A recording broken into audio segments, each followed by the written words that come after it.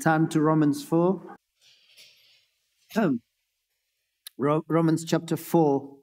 We shall read from verse 13 to the end of the chapter, but I hope to expound on verse 16 and 17.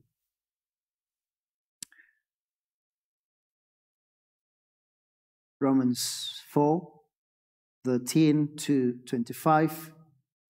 But I hope to continue with a series through Romans. And today we come to verse 16 and 17. For the promise to Abraham and his offspring that he would be heir of the world did not come through the law, but through the righteousness of faith. For if it is the adherents of the law who are to be the heirs, faith is null and the promise is void. For the law brings wrath. But where there is no law, there is no transgression. That's why it depends on faith, in order that the promise may rest on grace and be guaranteed to all his offspring, not only to the adherents of the law, but also to the one who shares the faith of Abraham, who is the father of us all, as it is written, I have made you the father of many nations, in the presence of the God in whom he believed, who gives life to the dead and calls into existence the things that do not exist. In hope, he believed against hope, that he should become the father of many nations, as he had been told, so shall your offspring be. He did not weaken in faith when he considered his own body, which was as good as dead, since he was about 100 years old, or when he considered the barrenness of Sarah's womb. No distrust made him waver concerning the promise of God, but he grew strong in his faith as he gave glory to God, fully convinced that God was able to do what he had promised. That's why his faith was counted to him as righteousness. But the words it was counted to him were not written for his sake alone, but for ours also. It will be counted to us who believe in him, who raised from the dead Jesus our Lord, who was delivered up for our trespasses and raised for our justification. That's a word of God. The doctrine of Reformation, that is justification or faith, or salvation, is taught in the scriptures alone, by faith alone, in Christ alone, through grace alone, for the grace of God alone are as much relevant today as they were in the 16th century.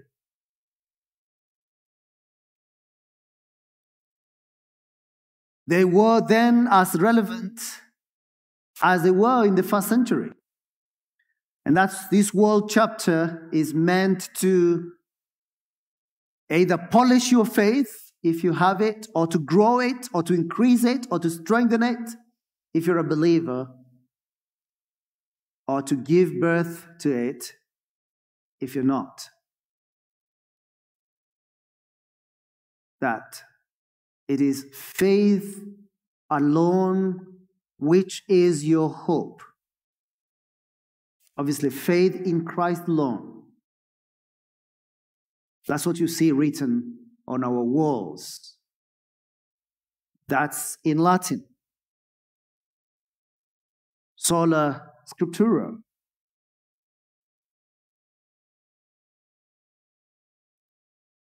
We talk about scriptures alone. And so you see in our service, the Bible, reading or praying the Bible, singing the Bible is absolutely central to our worship. Because it's only the scriptures that are able to make us wise unto salvation. Sometimes you wonder, should we read Leviticus 18 publicly? Yes, because it's able to make us wise unto salvation. It's a word of God. It's a breath of God that gives life. And then we talk about sola fide, that salvation is brought about by faith in Christ alone. So solus Christus, it's Christ alone, not your works. Because this is by the grace of God, as Ephesians 2:8 says. That's the doctrines of Reformation, and they are crowned with the fact that it is for God's glory alone, soli Deo gloria. So this morning, that's what we are considering. And we are looking at the life of Abraham through this chapter. And we are being basically told here that salvation was by faith alone in the Old Testament. And Abraham is the proof of that. And David wrote about it. And so everything in the Old Testament is telling us that if you want to be saved, you better have faith. So the way the saints of the Old Testament were saved is the same way as the saints of the New Testament were saved, and it's the same way that we are saved today. The way of salvation is the same. When Paul wrote a letter to the Romans, he's telling them salvation is by faith alone, in Christ alone, because of God's grace alone, for God's glory alone. So these doctrines go all the way to Genesis. And so the passage being expounded here is Genesis 15 verse 6. And Abraham believed God, and it was counted to him as righteousness. This is our concern today. And there are specific graces needed to be in the lineage of Abraham. For you to be a child of Abraham, it is faith and grace. And so you need those. To be Abraham's child, you need faith. And you can't have grace without, you can't have faith without the grace of God. Because faith itself is the grace of God, lest any man should boast. So it depends on faith alone. Verse 16 is a contrasting paragraph to the negating paragraph, verse 13 and through 15, which is basically saying that it's not the law. It's not obedience. It's not you trying to obey. It is you believing in Him who justifies the ungodly. It is you believing in Christ. So the preceding paragraph is to do with the law, the obedience of it, the transgression of it, and the wrath that comes out of that. But this paragraph before us is a more positive paragraph, and it's to do with faith, grace, promise, blessing, inheritance. These are the things that we read off there in verse 16 and all the way to the end. So 2 questions out of these 2 verses. 1, do you have faith? Do you have faith to be saved? And 2, what is the quality of your faith? So the first question then, I'm going to show you 3 things that the inheritance depends on faith. And this is by grace. And it is because of God's promise. And then insofar as the quality of your faith, we will compare it with the faith of Abraham and see what quality was Abraham's faith. So verse 16a, that is why the Bible says it depends on faith. To depend on faith is the opposite of depending on the observance of the law. But the question is, what is the it there? What depends on faith? It is the inheritance, which is called it there, since it has already been spoken about in the previous verses. When it depends on faith, it depends on Christ. It depends on Christ's merit. It depends on grace.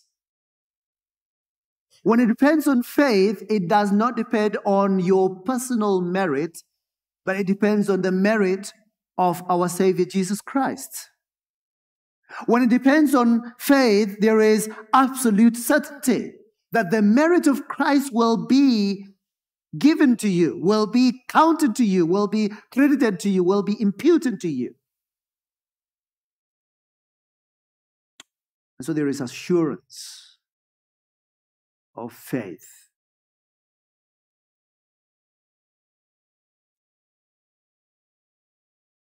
So it depends on faith.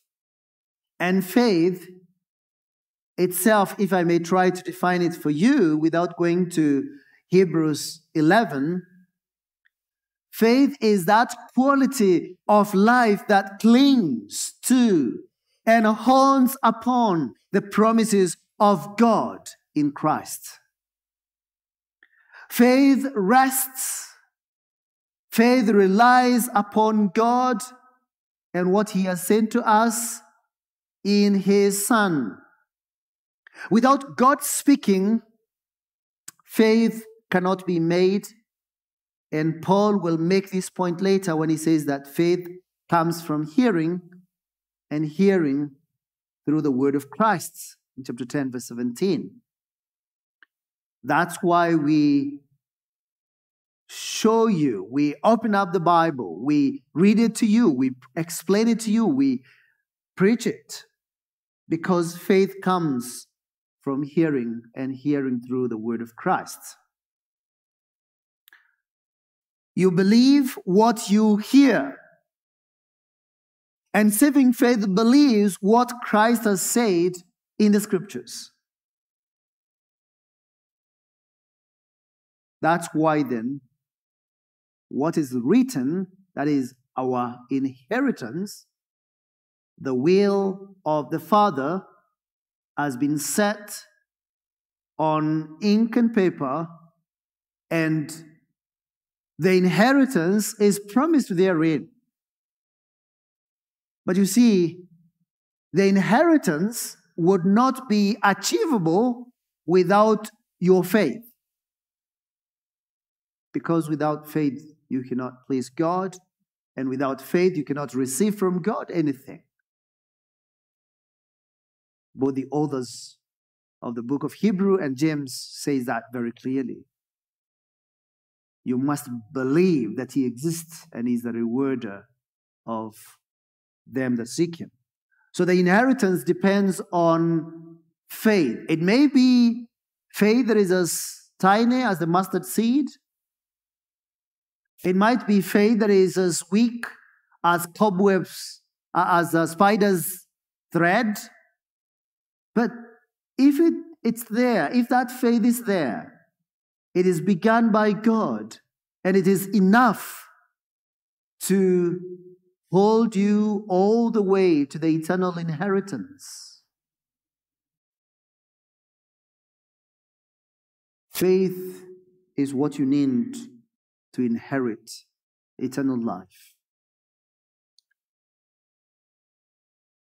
But the Bible says then that that's why it depends on faith, in order that the promise may rest on grace. Faith refers, even defers to grace. The two, that is faith and grace, always come together. For while God gives out of his mere good pleasure or out of his grace, and out of his mere grace, he grants faith to receive. So by grace God gives, and by faith you receive. That's the relationship. That which is given by grace is received by faith. Therefore, Paul tells the Ephesian church, for by grace you have been saved through faith, and obviously this not of yourself. So the promise given by God's grace rests on God's grace so that no human being can boast. And therefore, faith itself is God's grace. It is evident that when the promise rests on grace, it is sure. It is guaranteed. You see, the covenant of works was not guaranteed. By covenant of works, I mean that when when God spoke to Adam and said, you eat all these, but don't eat this. And if you do, then you shall die. And it was by his staying away from the tree of knowledge of good and evil that he was to live. But then you well know what happened, and with him brought us all down. The covenant of works, dependent on obedience, was not guaranteed, and there was not certainty, there was no assurance. And so eventually Adam fell into sin, being tempted by the devil. But if it had been a covenant of grace, grace would permanently secure it and thus guarantee it. So the inheritance depends on grace, on faith. Then the promise rests on grace. And the inheritance is guaranteed not to some more offspring, but to all of his offspring, all Abraham's offspring. And be guaranteed, the Bible goes on to say, to all his offspring, not only to the adherents of the law, but also to the one who shares the faith of Abraham, who is the father of us all. Not to the keepers of the law only, referring to the Jews, but also to those who share the faith of Abraham. So all believers, Abraham's offspring, or Abraham's seed, they all belong to Abraham by faith. So obviously this is a lineage of faith rather than of blood, or rather, it's not physical lineage. It's not by ordinary generation.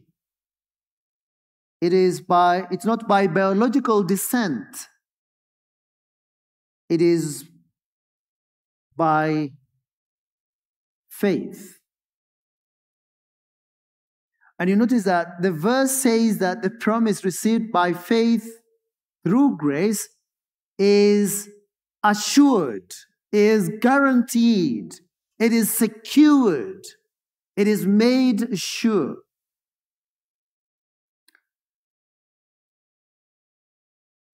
You know, all human religions that require works lack assurance. There is no way you can tell people do, and all they can do is try, and never really reaching perfection, and they get assured. And so all human religions lack assurance.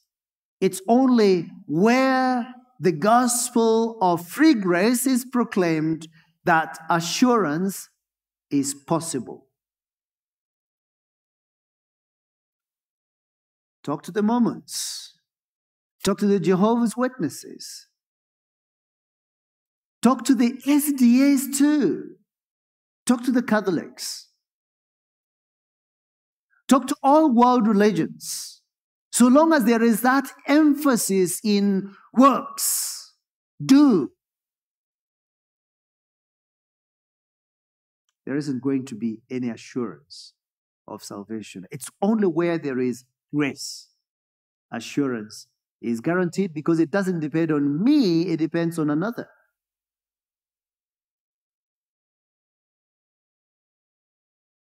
Now, when I list all those denominations, I'm listing them generally based on their own confession of faith. If you look at their statements of faith, you would see what I'm talking about. Their religion, their faith is really not faith, it's works. And you would have some of their own confessions state such things like, anyone who teaches that justification is by faith alone apart from the works shall be declared anathema. Go to the Roman Catholic confession and you'd see that. So the good news from this verse is not just that there is assurance, it's that there is inclusivity of all believers regardless of their age or race or color. It says not only to those who are described here as the adherent of the law, but also to the one who shares the faith.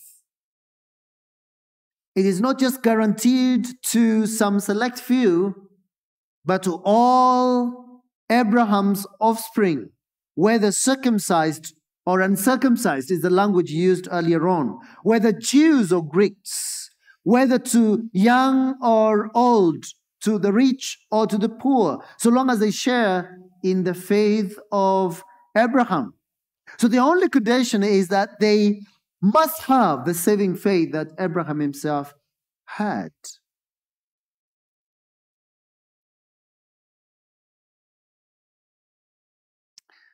And you notice here that Abraham is referred to as the father of us all. That's what he's called, the father of us all. And who are the us all?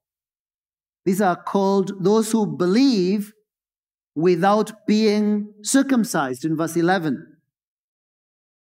They believe without being circumcised, without the law, without attempts at obeying the law. It's not those who depend on their personal righteousness and obedience, but those who believe in Him who justifies the ungodly. When you believe in Christ, His righteousness is imputed to you. It becomes yours. And your sins becomes His. 2 Corinthians 5:21. And so you're declared righteous. You become the righteousness of God on His account. And would you notice also that the Bible says, or rather God told Abraham, quoting Genesis 17 verse 5, I will now. It doesn't say, I will make you further of many nations. What does it say? What does it say? It says, I have made you the father of many nations. Wait a minute. How can it be I have made you the father of many nations, as it is cited from Genesis 17:5, when there were no nations? I mean, were there any nations out of Abraham at the time when God was speaking to him? Or do you not pay attention to the tense of the verbs given as you read the scriptures?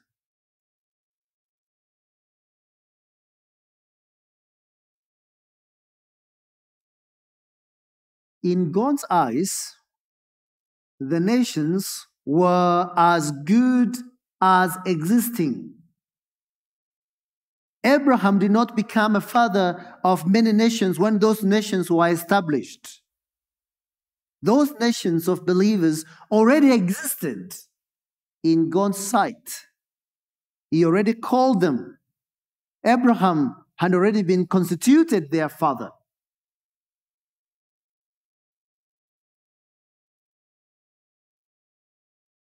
So you see, it doesn't even depend on Abraham himself. Insofar as the quality of faith, we need the faith like that of Abraham. But the actual faith is not in Abraham. It is in Christ.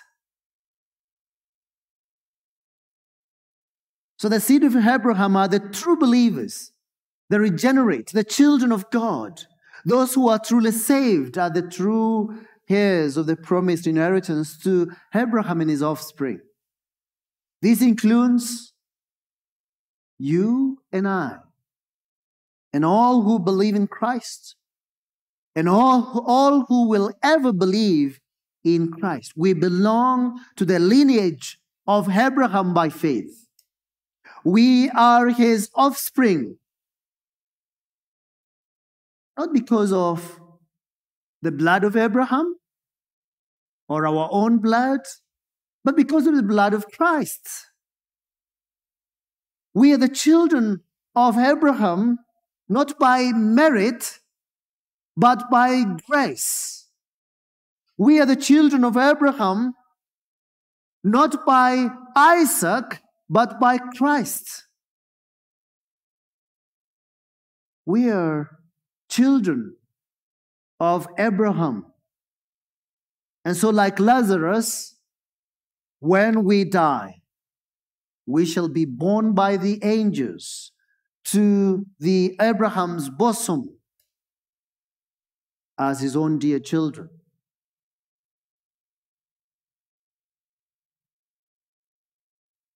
So let's consider then the quality of this faith. We've seen that the inheritance depends on faith, the promise rests on grace, the inheritance is guaranteed to all his offspring, whether they live in Kenya or in South Africa, whether they live in Mauritania or in Beijing, whether they are white or black, whoever they are, Jews and Gentiles, share in what God promised Abraham as his own children.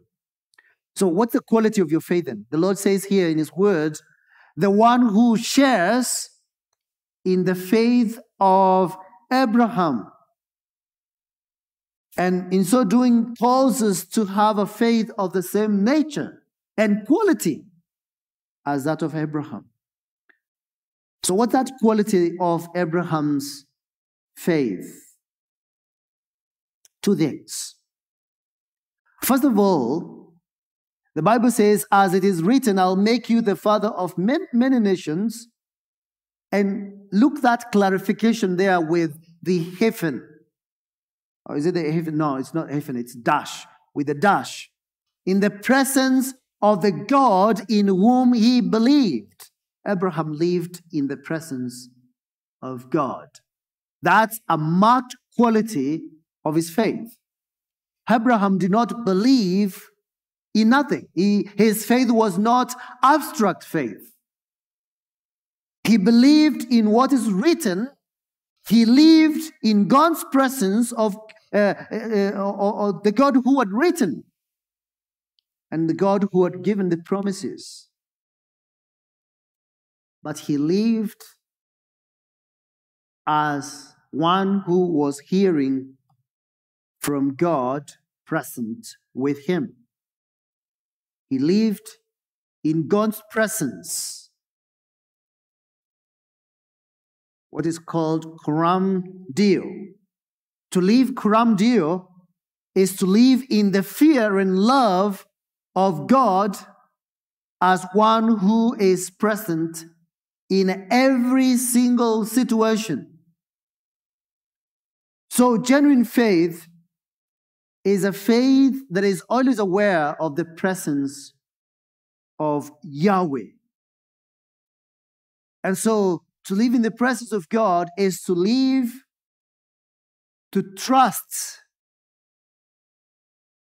in Him. It is to depend on Him always, to serve Him as one who is seeing, to love Him, to obey Him, to fear Him with all heart and soul and mind and strength.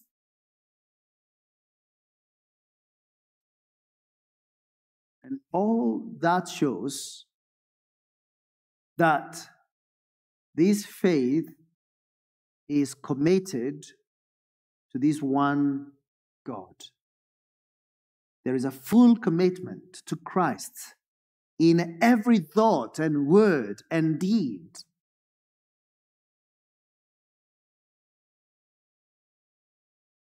You know, there are certain things that you do not do in the presence of your friend. Take, for example,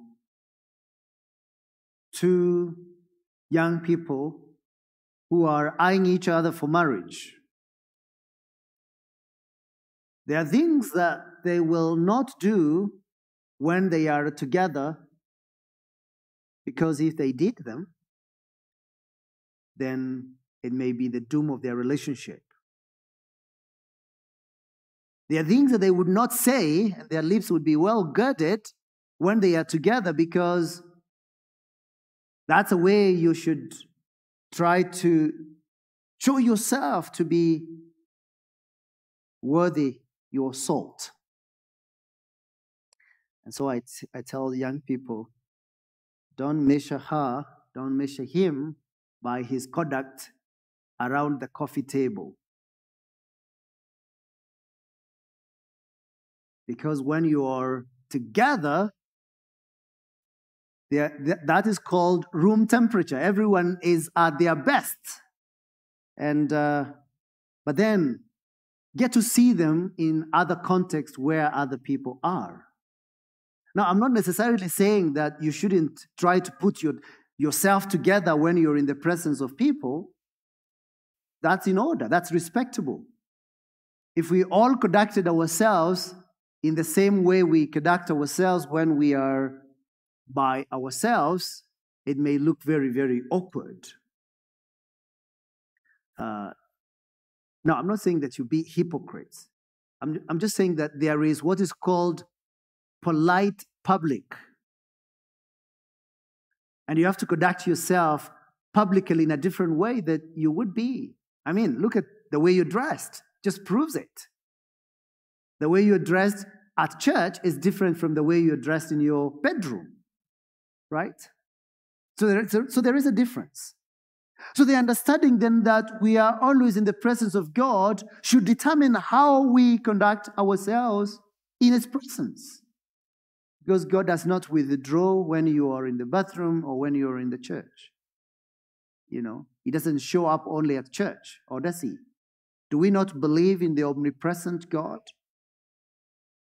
So our faith then demonstrates that we believe that God is all-seeing, all-hearing, all-knowing, wherever, whenever, however we are.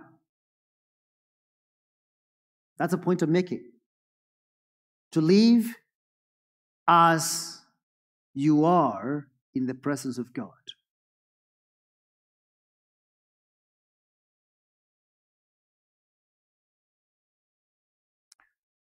To depend on Him, to trust Him, to serve Him, to love Him, to obey Him, to fear Him with all heart, soul, and mind,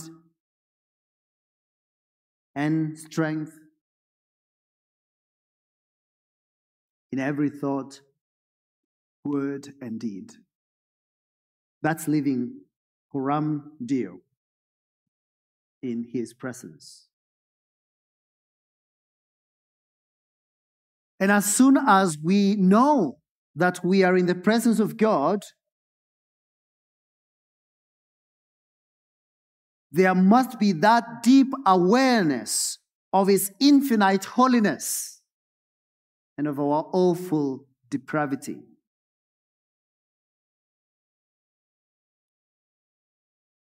And so that we are constantly repenting of our sins, abasing ourselves in His presence in humility, not distrusting His promises or doubting His royal decrees. There is no faith where there is no constant awareness of God's presence, God's word, and God's works.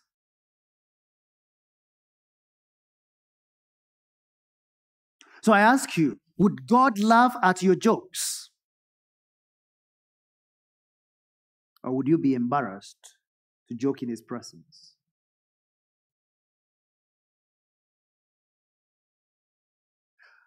Would God approve of your spending?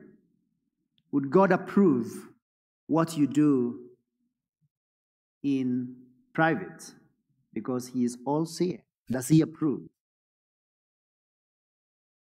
And you will know because your conscience is either accusing you or excusing you. That's what the Bible says, and Paul has already said that earlier.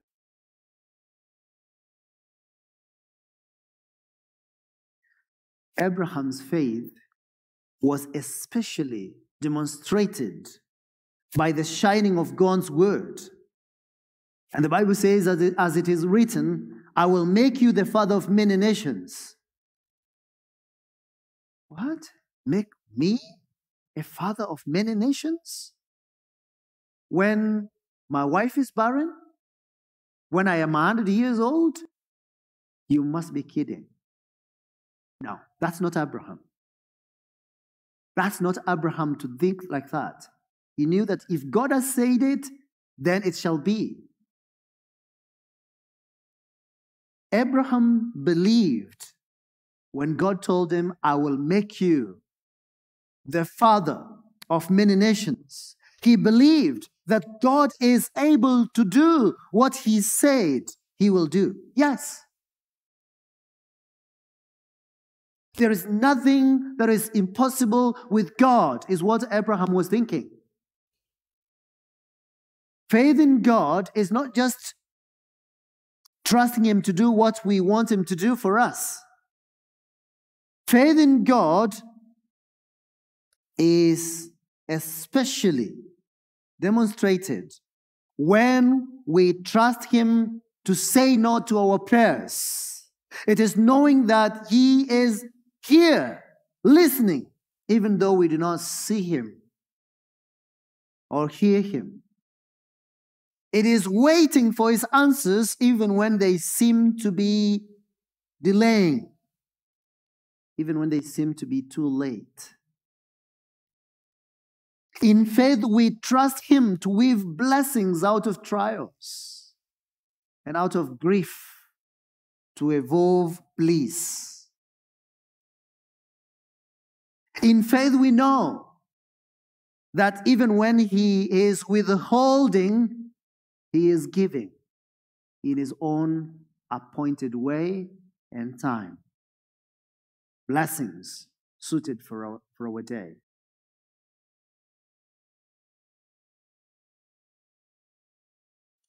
Let me ask you, how many answers to your prayers have lasted 100 years? Like Abraham.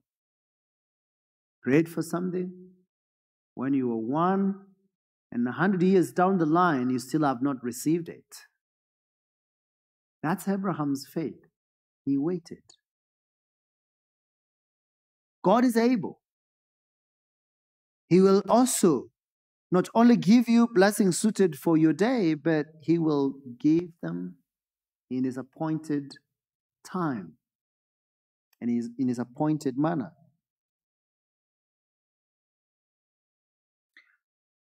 So Abraham's faith lived in God's presence. And then secondly and lastly, Abraham believed in God who who gives life to the dead. Abraham believed in God who gives life to the dead and calls into existence the things that do not exist.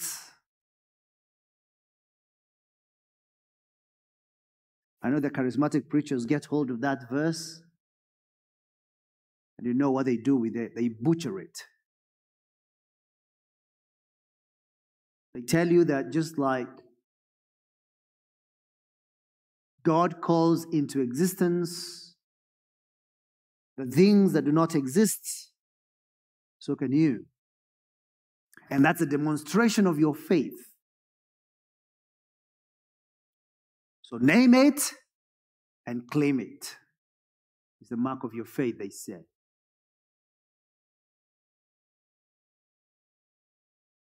No, that's not faith.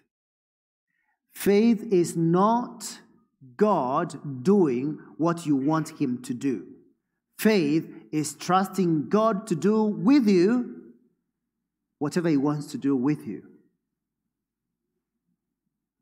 And knowing that it is good and rejoicing in it.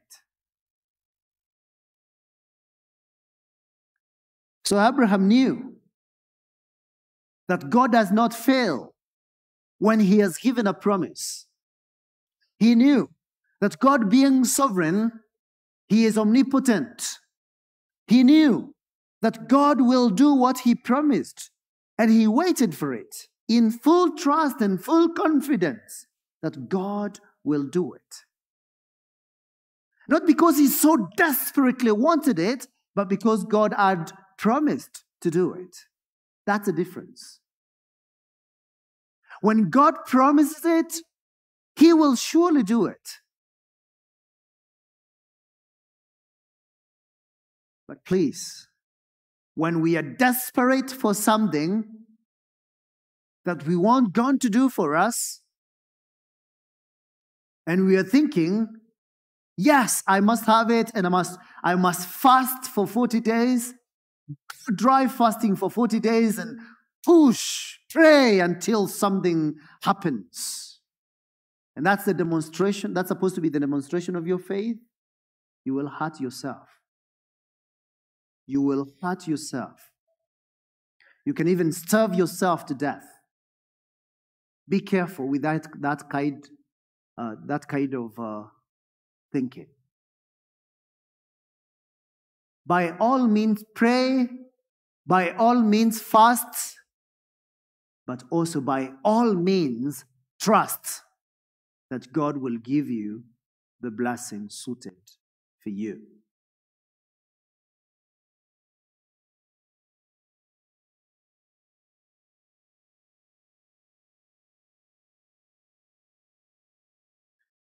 If you're trusting the Lord to provide a spouse for you, by all means pray. By all means wait. But by all means trust that God will do what is the best for you. If in God's frame of things you are a better saint unmarried, then God will do exactly that. And in eternity, He will show you why. That is faith.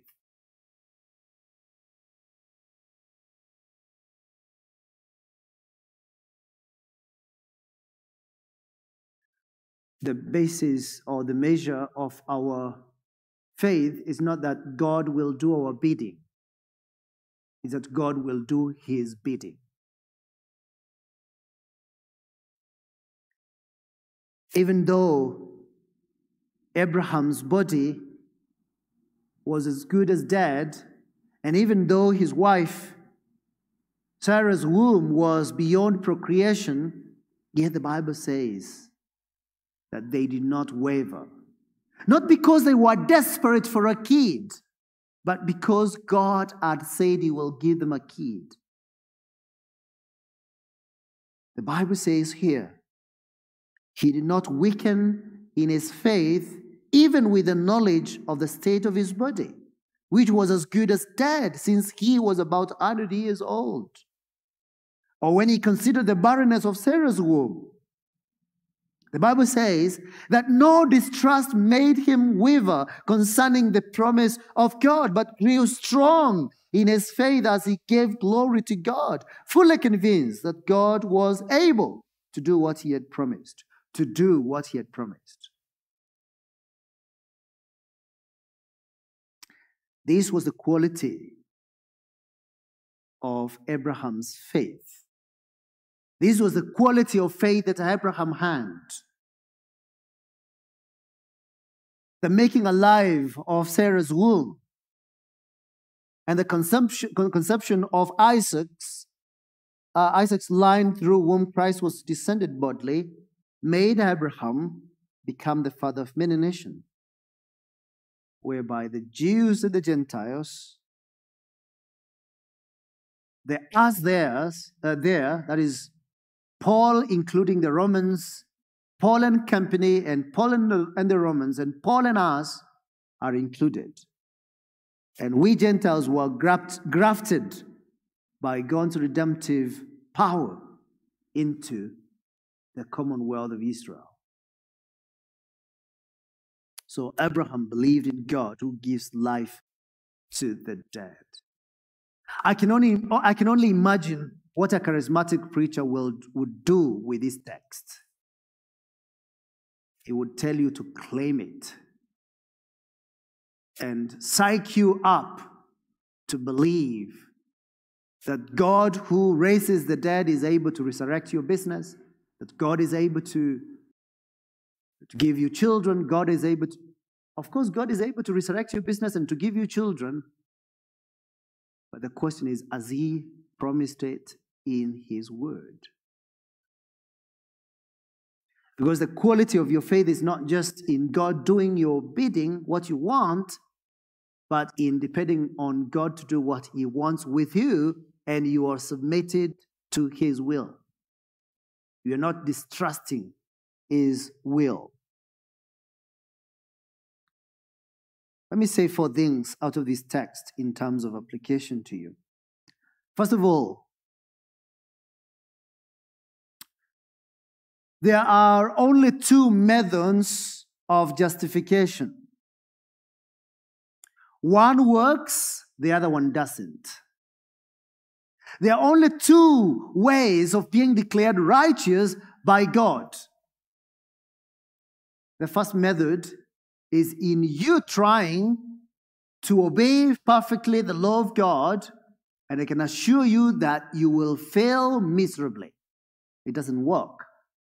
And that's what we had in our Sunday school class this morning. 2 men went up to pray at the temple. The Pharisee and the tax collector. The Pharisee was not like everyone else. He was not a wicked man. He was not a swindler. He was not a thief. He said. He was fasting twice a week. And he was giving a tithe of everything he had. So he appeared before God to tell him, Lord, look at me. I have obeyed you perfectly. But what does the Bible say? He was rejected. He was condemned. Instead, we have the tax collector who had nothing, 0. His religion was 0. He had not been to church. And this may have been the first time he was going to the temple, for all we know. He barely could lift up his hand, and he could not come to the front. All he could utter was, God, be merciful to me, a sinner. And the Bible says he was justified. He was declared righteous. Only 2 ways of justification. It's either you have the merit for you to be declared righteous, or you depend on someone else's merit. And the only substitutionary merit acceptable to God for you is the merit of Christ, not yours.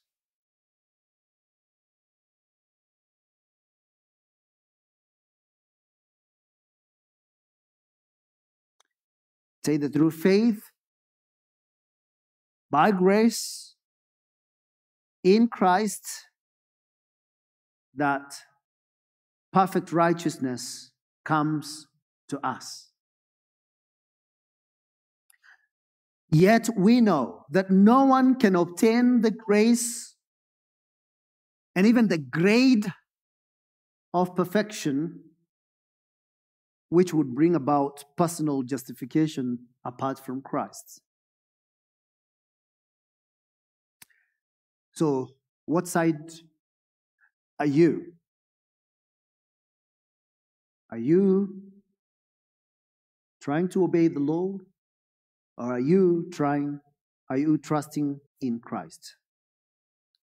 The only one sure method of being declared righteous by God is through faith in Christ. And you believe in Christ today, and you are saved today. You're declared righteous today and forever. Number 2, faith is the only sure way of obtaining grace. Inasmuch as many people and human-invented religions have alternative methods of justification, their consciences bears witness that this method is not trustworthy. There can be no assurance in any human methods and means. There is only one sure way of justification, as demonstrated by Abraham. And it is by God's grace, which is obtained and received by faith in Christ alone. And the basis of your assurance is not what you have done, but what Christ Jesus has done in you. No religion, no human religion offers a sure way of atonement of sins. Only our most holy faith does. So, begone unbelief, the Lord is near.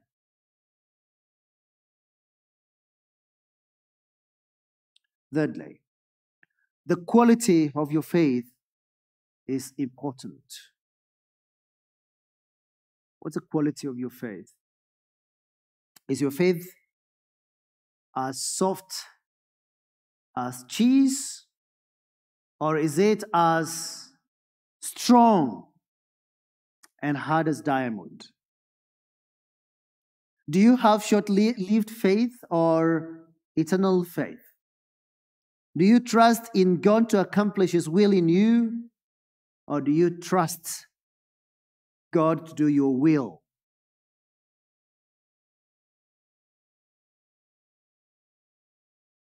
What trials, what waiting crumbles your faith? What is the quality of your faith? Unless the object of your faith is God, unless the substance of your faith is the Word of God, unless your faith is anchored in the promises of God, unless your faith is in Christ alone, then you lack faith. Saving faith is that which is fixed on Christ, the author and the perfecter of our faith. It is faith that depends on Christ. True faith that repents of sin by confessing and turning away from those sins. What's the quality of your faith? I ask you. Are you content to have faith that never grows, faith that never germinates? It's just a mustard seed and only a mustard seed. It doesn't increase. It doesn't become strong. It doesn't multiply. It doesn't germinate. It doesn't grow. Is that your faith? Now, mustard-sized faith is good faith, but it's not good enough. You need to have faith growing, hearing the Word of God and obeying the Word of God as the Lord enables you. And finally, lastly, being offspring of Abraham is the highest privilege there is under the sun. A good family name is to be cherished above the rubies. But the best name and the highest privilege is to belong to God and bear the name of Christ. To be adopted into God's family is the most wonderful honor that can be bestowed upon a hell-deserving sinner. One who is a child of wrath, by God's grace, becomes a child of God. One who was destined to hell is made by grace to be heir of grace, as heir of God and fellow heir with Christ. What a privilege, what a great honor and blessing that is. My prayer then is that your faith has been grown through the preaching of God's word, that your faith has been strengthened even though you're going through trials, that your faith is better off now than it was when we began, but that your faith is alone. You're not depending on anything else. And yet your faith is not alone. It's bearing fruit. Let us pray. Lord, we thank you for your word to us this morning.